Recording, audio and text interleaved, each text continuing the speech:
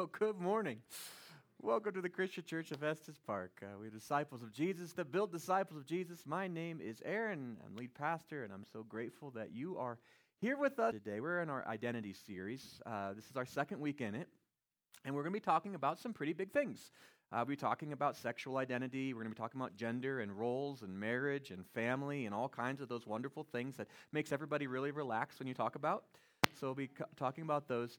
And so last week we kind of set the very first foundation as to how we're going to have this conversation.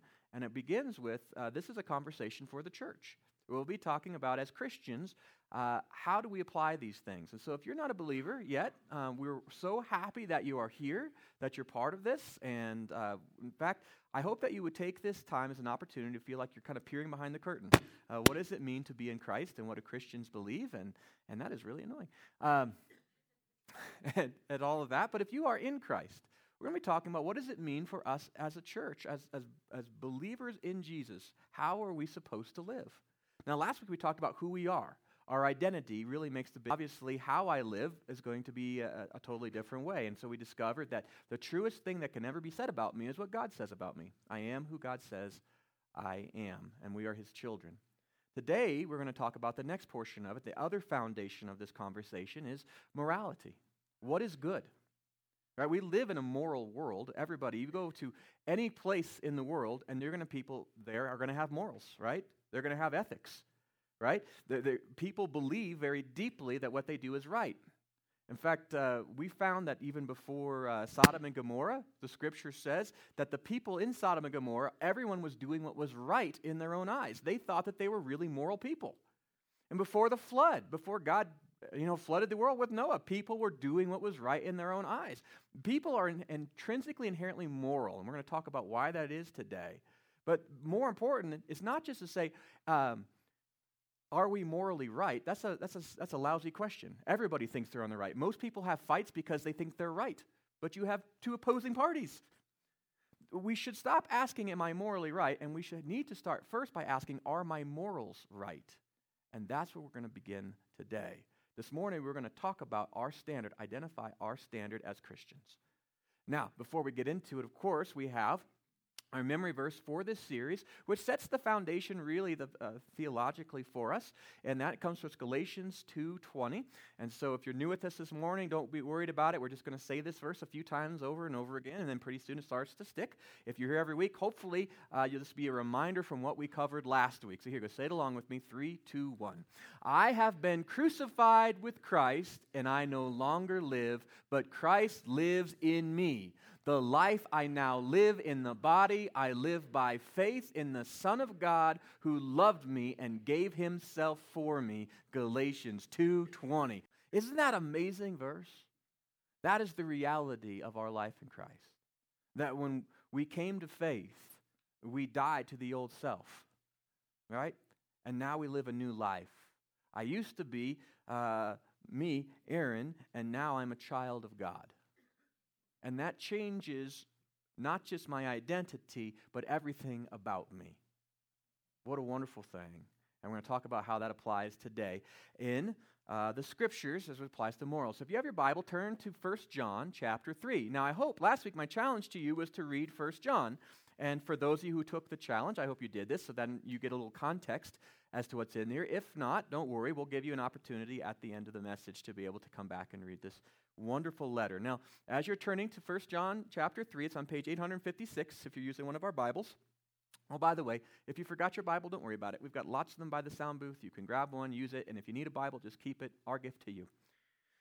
As you turn to 1 John chapter 3, just a little background. This is written by the Apostle John. This was later on in his ministry, and it was written to the churches that he ministered, and particularly to Christians who were expelled from the synagogues. The early church, remember, started in the synagogue, started as in the church there. And so what was happening is that as the time went on, there became more and more of a division, and we had a lot of Christians, Jewish Christians, being expelled from the synagogues, and they were suffering for their faith.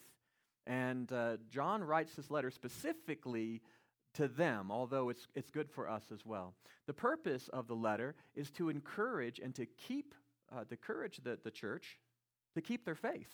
to not back down in the midst of adversity, in the midst of suffering, but to keep their faith and to live out their faith boldly. And so this book has an amazing, it talks about who we are in Christ, which is why I had you read it last week, but it also talks about how we live as Christians. It's an amazing book. And so as you go through this book, I hope that you begin to find the encouragement of Scripture of who we are and how we ought to live. Now we're going to be in chapter 3. It says, "See what great love the Father has lavished on us, that we should be called children of God." And that is what we are. The reason the world does not know us is that it did not know Him. Dear friends, now we are children of God, and what we will be has not yet been made known. But we know that when Christ appears, we shall be like Him, for we shall see Him as He is. All who have this hope in Him purify themselves, just as He is pure. Everyone who sins breaks the law. In fact, sin is lawlessness. But you know that He appeared so that He might take away our sins, and in Him is no sin. No one who lives in Him keeps on sinning. No one who continues to sin has either seen Him or to know Him. Dear children, do not let anyone lead you astray. The one who does what is right is righteous, just as He is righteous. The one who does what is sinful is of the devil, because the devil has been sinning from the beginning. The reason the Son of God appeared was to destroy the devil's work. No one who is born of God will continue to sin, because God's seed remains in them. They cannot go on sinning because they have been born of God. This is how we know who the children of God are and who the children of the devil are. Anyone who does not do what is right is not God's child, nor anyone who does not love their brothers or sisters. What a powerful passage. That's not one you're going to hear preached very often because it makes us uncomfortable.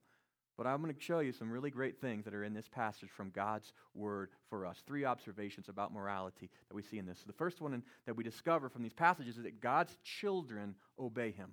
God's children obey Him. If you're not God's child, you're not going to obey Him.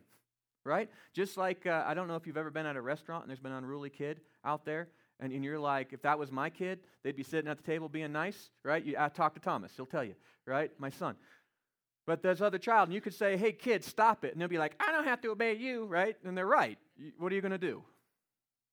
The thing is that if we're not God's children, we don't have to listen to God's laws, right? We don't get to enjoy the benefit of being His children either.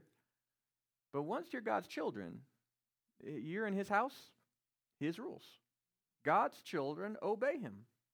And that's why we have to start with identity. That's why last week we had to begin there. And that's why John, the apostle, begins with that. He says, look at verses 1 and 2. He says, see what great love the Father has lavished on us. We should be called the children of God, and that is what we are.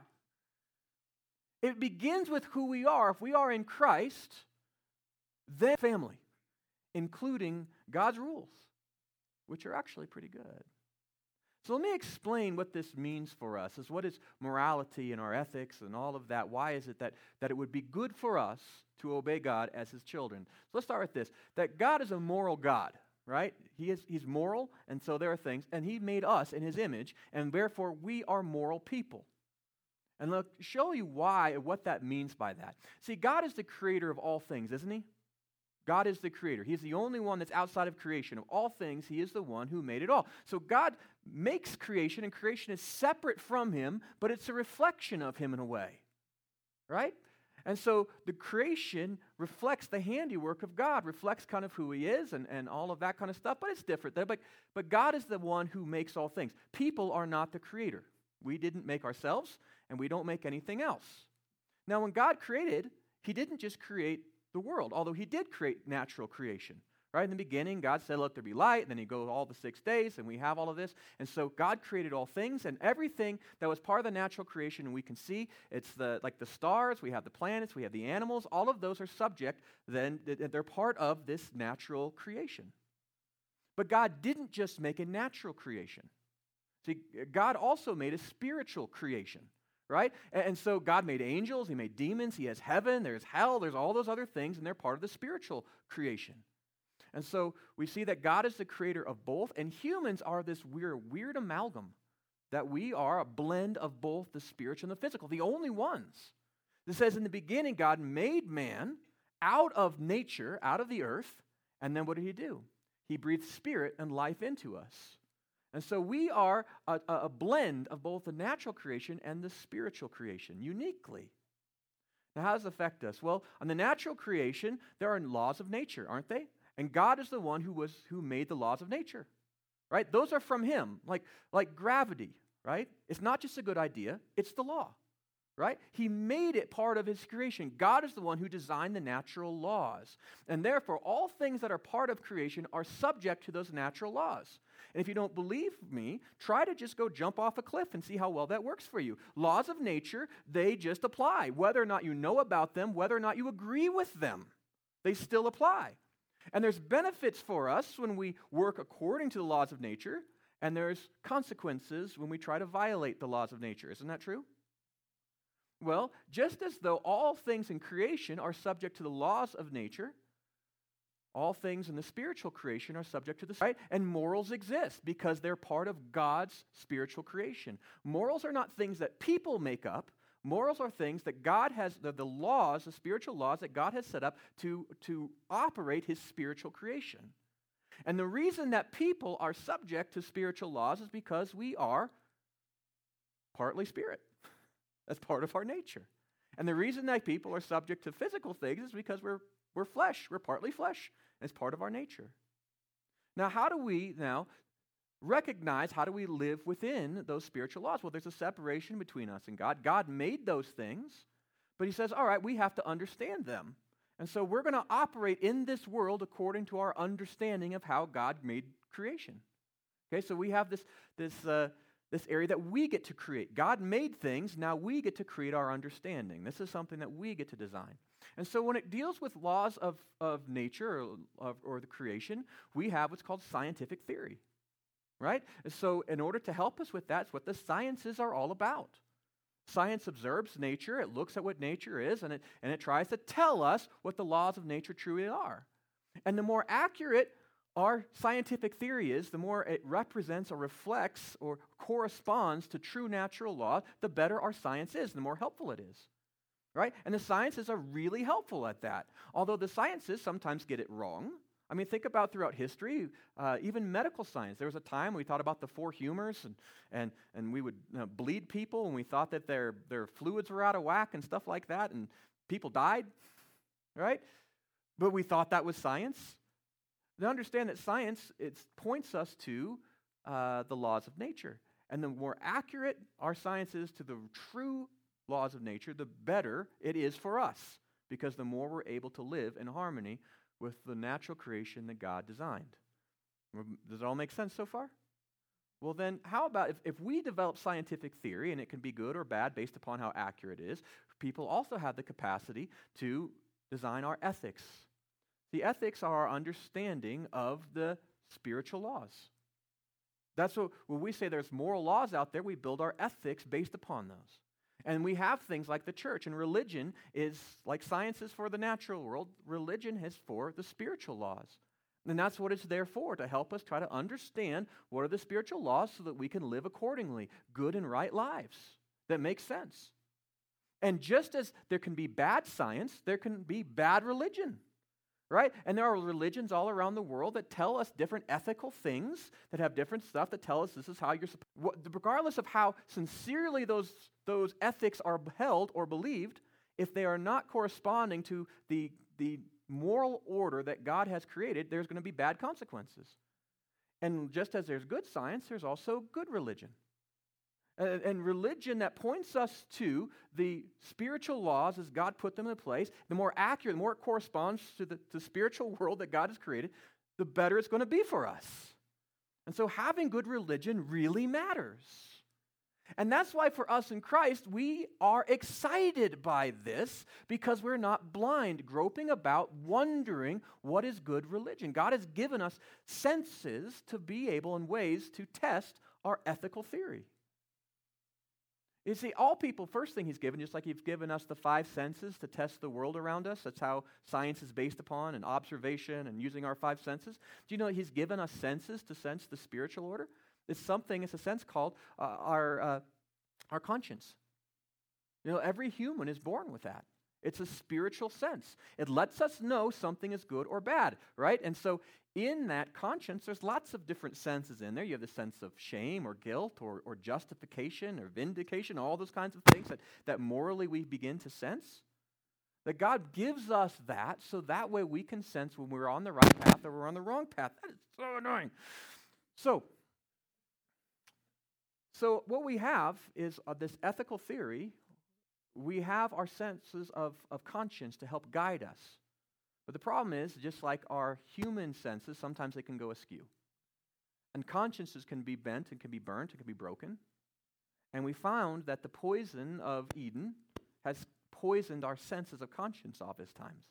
That it somehow recalibrated it to the wrong thing. And so we can't always just trust conscience. That's why sometimes people do horrible things and they feel really good about it. And so conscience is good, but we need some help. And so God didn't just leave us with that.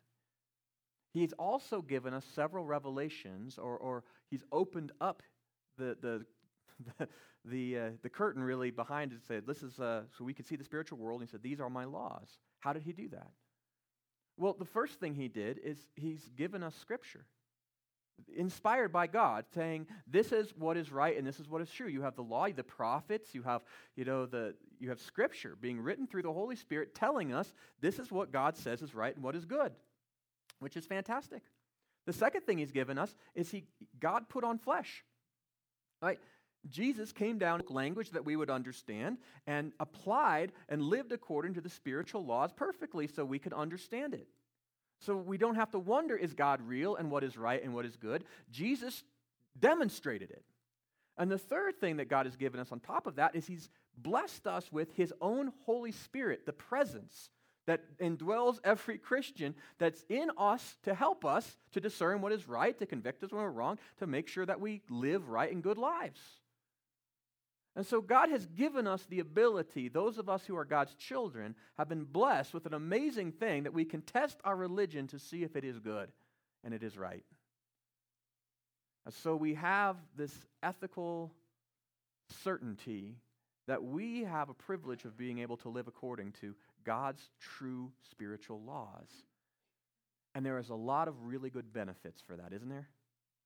Now, to understand that not only did God reveal all those things to us, but once He's revealed it to us, now as His children, we're responsible to follow those rules, aren't we? We're supposed to live according to those laws, and that's not a bad thing. Can you imagine how stupid it would be if if scientists came before a bunch of students who were in his class and said, "Hey guys, there's this thing, called thermodynamics. And so I've got this pot of boiling water, and if you stick your hand in there, it's going to burn. So don't stick your hand in there, right? Because science." And all the kids were like, "We don't like your science. We disagree. We're going to do whatever we want. And we're going to stick our hands in the boiling water and pour it all over each other." There would be a lot of suffering and pain. Right? There'd be a benefit to listening to the teacher, and he says, "You know what? We don't want to waste energy, pouring it over you and having it burn you and scald you." But we do the same thing all the time, though, morally.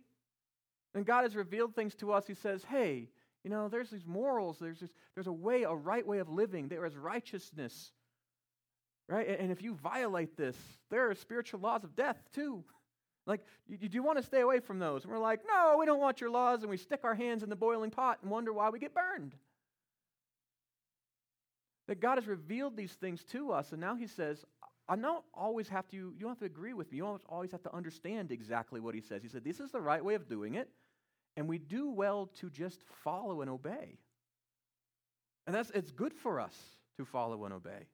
And in time, oftentimes, then we gain an understanding. So the first we recognize from this chapter, this passage that we have in 1 John, is that God's children need to obey Him. We need to trust that His morals, the ethics we have, are abiding by His moral law. We obey Him. The second thing that we read or find in there is that God's children are called to moral purity. That's the standard. Right? And so let's look at verses 3 through 6 in there. It says, all who have this hope in Him purify themselves just as He is pure. Everyone who sins breaks the law. In fact, sin is lawlessness. But you know that He appeared so that He might take away sins, and and in him is no sin. No one who lives in him keeps on sinning. No one continues to sin, has either seen him or has known him. Now, I get this. I know that this is a touchy topic because, yes, we are saved by grace. We really are saved by grace because we were impure, right? And still, as Christians, we still do sinful things, don't we? We are saved by grace. We are kept by grace, but we are called to purity. Ephesians 2:8-9 talks about this. It says, "For you are saved by grace, by grace you've been saved through faith, and this is not from yourselves. It is the gift of God, not by works, so that no one can boast." And so lest anybody say that I'm up here preaching legalism, let that never be the case. We are saved by grace. We're not here because any of us are good enough. No one's going to get to heaven and say, I deserve to be here more than you. Praise God for that. Right? This is where we begin. We are saved by grace. But look what the next verse is. Verse 10. It says, "For we are God's handiwork, created in Christ Jesus to do good works, which God prepared in advance for us to do." In Scripture, every time you find grace, now you find application. We have been graced into purity, now we are to walk in purity. That's what we are called to do. That is the standard. It's a good standard. And before we think this is all weird or bad or anything else like that, let me just reframe it for you. We understand the concept of purity when it comes to food, don't we? Like if you go to a restaurant, like after church, you're going to go out, you're going to have a great breakfast, right? You're going to go out to a restaurant, and you go to that restaurant, and you see the chef go into the bathroom. You go to the restroom too, and you see him go to the bathroom, and then you see him walk out without washing his hands. You're going to be grossed out, aren't you? Right? Because you're not going to let impure hands touch your pure food. Right? Or say, let's say you go to a burger place, and the guy's flipping burgers, right? He's flipping burgers. It's going to be delicious, and you see that juicy, wonderful, sizzly burger, all that, and he flips it too far, and it lands right on the floor. And he looks around. He doesn't see you looking at him. Picks it up, dusts it off so you can't see anything. It looks pure. And he puts it on your bun, right? And then serves it to you. Are you going to eat it? No, impure, defiled. We get it when it comes to food. Right? We are so pure when it comes to food. We have people to make it for us. But spiritually, how often do we allow people to stick their hands in dog poop and just, serve us stuff all day long? You understand that moral purity is not bad. Moral purity is a great thing. The reason that we understand purity of food is because we recognize, we get it. If I eat food that's been picked up from the floor, I'm going to get sick. It may look fine. It may taste fine, but it will get me. It is the same thing with moral purity as well. When we ingest things from the world and put them into practice in our lives that look fine and smell fine, but we know that they aren't right, they're not pure, it's going to bring a sickness into our soul. It's going to make us miserable. God doesn't give us His laws because He likes to tell us what to do. God helps us. He shows us what the spiritual laws are because He wants us to live good and pleasing lives. Lives that are full of joy, not sickness and brokenness. Moral purity it's an invitation that God gives us. And that's why it says that God's children, they can't continue living in this impure way of life. Now they have a heavenly Father, an amazing parent of their soul who cares for them, who shows them a better way of living. It's like the parent who sees the kid drop all the stuff on the dirty floor and it's like, no, we're going to rinse that off before I give it back to you, right? We have a heavenly Father that helps us, shows us what is pure, and helps us to live to this. As Christians, we have weakened the gospel to the point of saying you're saved by God's grace through faith in Jesus Christ, then just live a life. Anything that you do, it doesn't matter how sinful it is, just keep doing it. Right? This is kind of where we are. And in fact, any pastor that would dare challenge you to walk in moral purity is called a legalist. That's crazy. No, we recognize that all God's children, it's in God's word, we are called to moral purity, and that is a great thing. Third thing that we find in this is now we're just called to it. We have to commit to moral purity. The call is there. The call is a great invitation, but we need to commit to it. There's something in us as God's children that have to say that I'm going to live this new life in Christ. Right? I have been crucified with Christ, and I no longer live. So it's not about Aaron's way anymore. The life I now live in the body, I live in the Son of God, who loved me and gave himself for me, by the way. That's how he demonstrated it. But I live a new life. I have a new moral compass. Now, does that undermine grace? Look what Paul said in Romans chapter 6. He says, what shall we say then? Shall we go on sinning that grace may increase? Right? Should we just preach a gospel of only grace, but no moral purity, no different way of living? Right? Because God's more glorified the more he forgives me, the more it shows how gracious he is. Shall I go sinning that way? You know what Paul says? By no means. You know the Greek word there is meganoita. That is the mega no. That is the biggest no possible. Paul's like screaming from the page, no! Some scriptures have, may it never be. Absolutely not. That's ridiculous. But how many Christians believe I've been saved by God's grace, I can never please God anyway, so it doesn't matter what I do? Scripture says, by no means.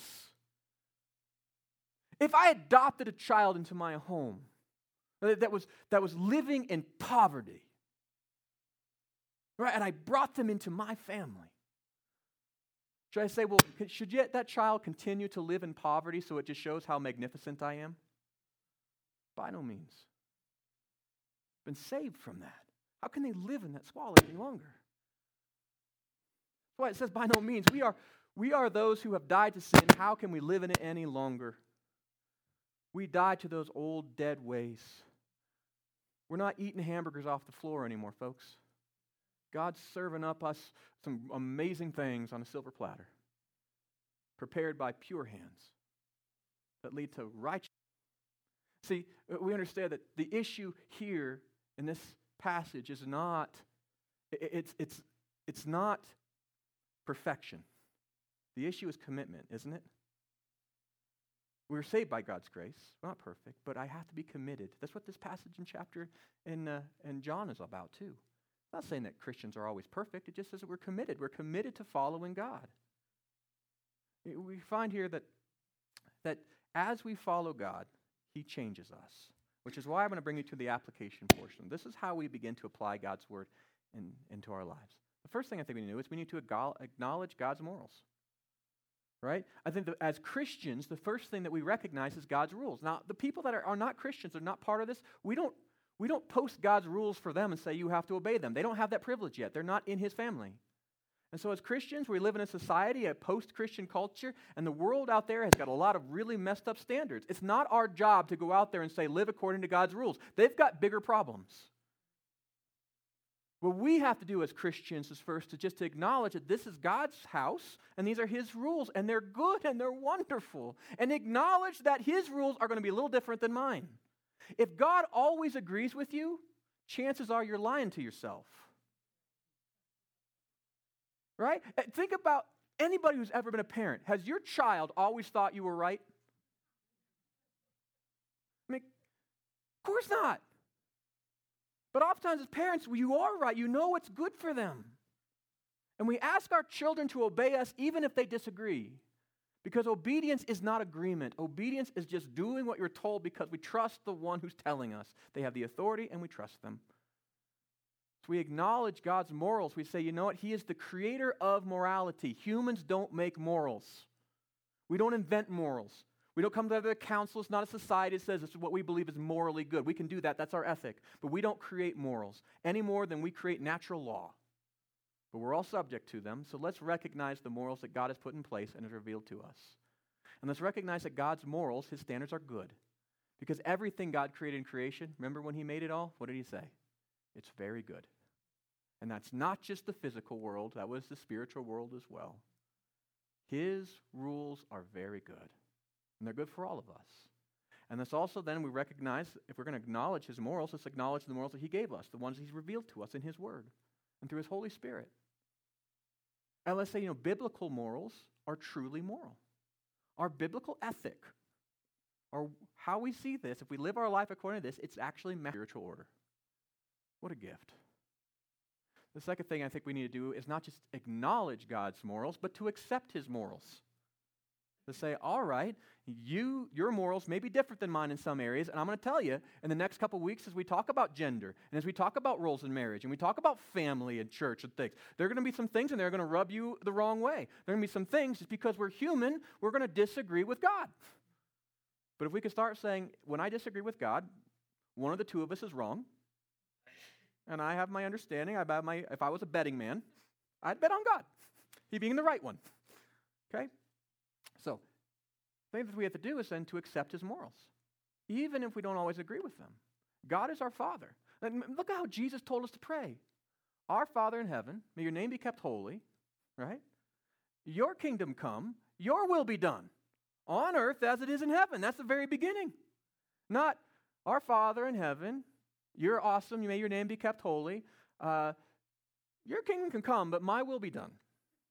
But that's what most of us pray a lot of the times. That's how I pray a lot, unfortunately, and then God gives me a little bit of like, hey, my will's not the same as yours. Mine's a little better. But think about how often we do that. We need to start saying, God, no, your kingdom come, your will be done, because his will is the only one that is actually real, a good will. So I think we need to begin by accepting God's morals. We have to start with a self-evaluation. Evaluate your own ethic. If you go through this series and you're not challenged in one bit any way through it, I wonder if you're being honest with yourself.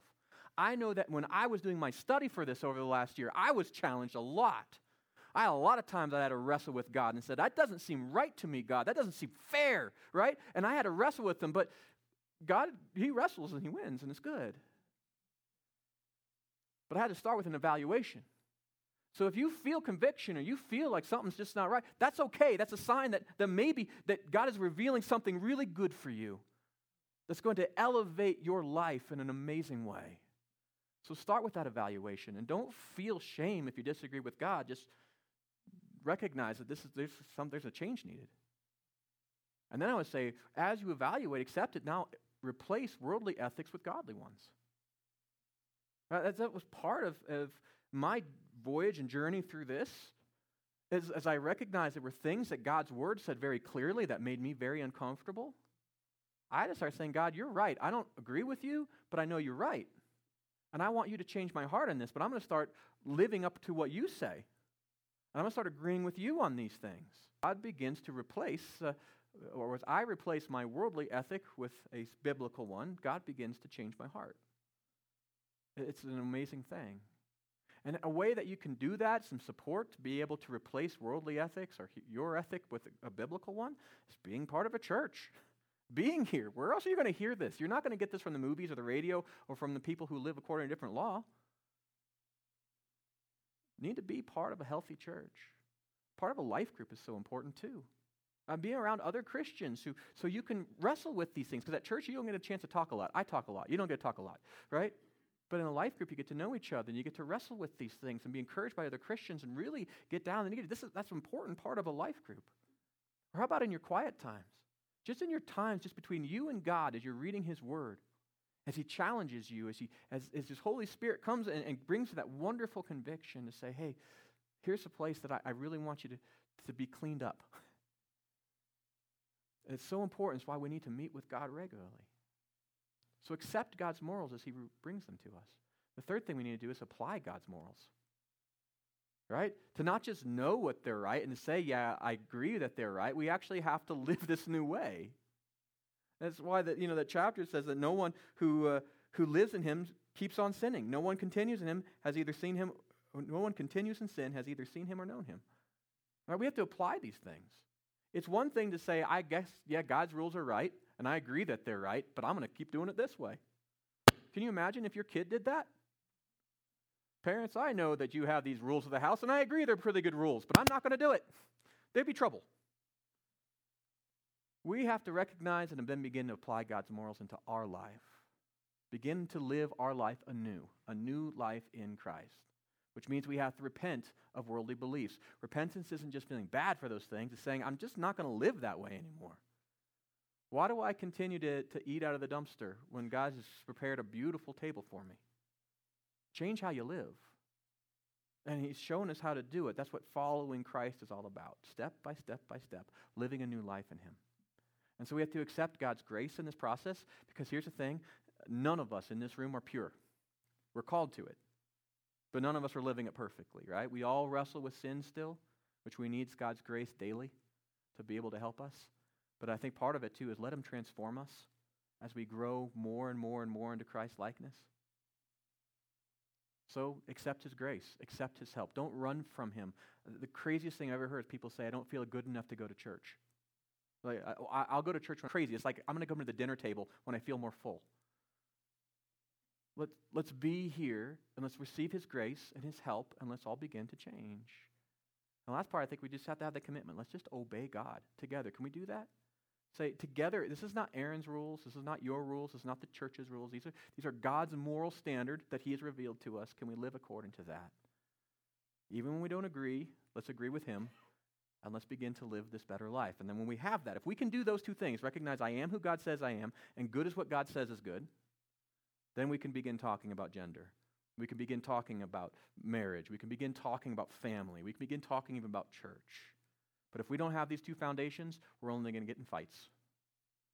I think God's children, we have to start here. So let's begin with that. So for you this week, I've got some next steps that I'm going to challenge you to take to make sure that we have the right foundation to have a healthy conversation about some very important topics that are a really big deal in our culture and our world today. And so for you, I'm going to invite you to take out your connection card. On the back side of your connection card, there are some next steps that I'm going to invite you to take. And these are, again, just following Jesus. He says, follow me. That's discipleship, just taking one more step closer to him. And here's some things that I'm going to challenge you to do to walk closer to him. And the first one is to memorize Galatians 2:20. The power of God's word to transform your heart is real. Take time to memorize it, to meditate on it, to begin to apply it. You know how awesome it is to remember that when I want to do my own things, when I disagree with God, I remember that I was crucified with Christ and I no longer live, but Christ lives within me. How that changes the conversation. It's not like, God, what have you done for me lately? Oh, yeah, who loved me and gave himself up for me. Yeah, okay. I'm fairly well loved. I live a new life. This is a powerful passage that it really gives us the courage and the ability, the right mental framework to live this new life in him. So if you haven't done so yet, I'm going to challenge you. I'm going to encourage you. Take time this weekend to memorize Galatians 2:20. And to help you with that, we have this memory verse card. It's perforated. It's on the end of your connection card. Just peel that off and take it with you. Put it in your pocket or your wallet. Tape it to the back of your phone. Spend time with God's word. The second thing I'm going to encourage you to do, and you'll say, this is very similar to last week. Yes, read 1 John. If you read it last week, you read it for the purpose of saying, who am I? This week, read about it saying, now, how do I live? If you didn't take a chance last week to go and to read 1 John, I'm going to encourage you, read 1 John. It's not long, but it is powerful. Take some time this week to read that incredible letter. Or maybe what you need to do is repent. Is to say, I know that there are things that God says is right, the Bible says is right, and I disagree with. Stop disobeying God and suffering those horrible consequences in your life. And for a new life, which is what repentance is, and to say, I may not totally understand what God says or why, but I'm going to follow him. I'm going to trust him. Maybe he knows better than me. Maybe what you need to do is to join a life group. And say, you know what, it's not just enough being in the church, but I need to get connected in the church, to have other believers as we connect with, to be able to grow in, to be able to help each other as we live this new life together. Our life groups are forming right now, some of them just barely beginning. If you would like to be part of one, I would love to help you connect. In fact, I've got a new one that's going to be starting up on Sunday evenings, if that's an interest for any of you guys. Let me know, mark that down. And if there's any other commitments you want to make, write that down. And in just a second, we're going to take our offering. As we take our offering, please take this connection card along with your tithes and your gifts, your Fifth Sunday gifts as well. Drop that into the offering basket as it is passed. All right, let's pray for our offering and for our commitments, and then we'll have the worship team lead us out with some great worship music. Let's pray. Father God, we are just so unbelievably blessed to be able to call you our Heavenly Father. Yes. We were so disobedient. We were your creation, and we rebelled, and we weren't even looking for you. We were your enemies, and when we were trying to replace you, you came for us. And you put on flesh, and you walked amongst us, and then you did the unbelievable as you even died for our sins. Thank you, Lord. Father, thank you. Lord, I ask that you're going to continue that good work of salvation in amongst us. Those are here today. Lord, I pray once again that reminder of what it means that we are truly yours. Help us to live as your children, good and obedient and pleasing. Father, we've made commitments today. Help us to apply these to our lives in a way that leads to righteous living that leads to healthy spirits. Father God, I pray too that you would take the tithes and the offerings and the gifts that we bring to you as a symbol of our worship, centering our world around you. And I ask that you would take those and bless them and multiply them and use them to build your kingdom for your righteousness and your glory, we pray. In Jesus' name, amen.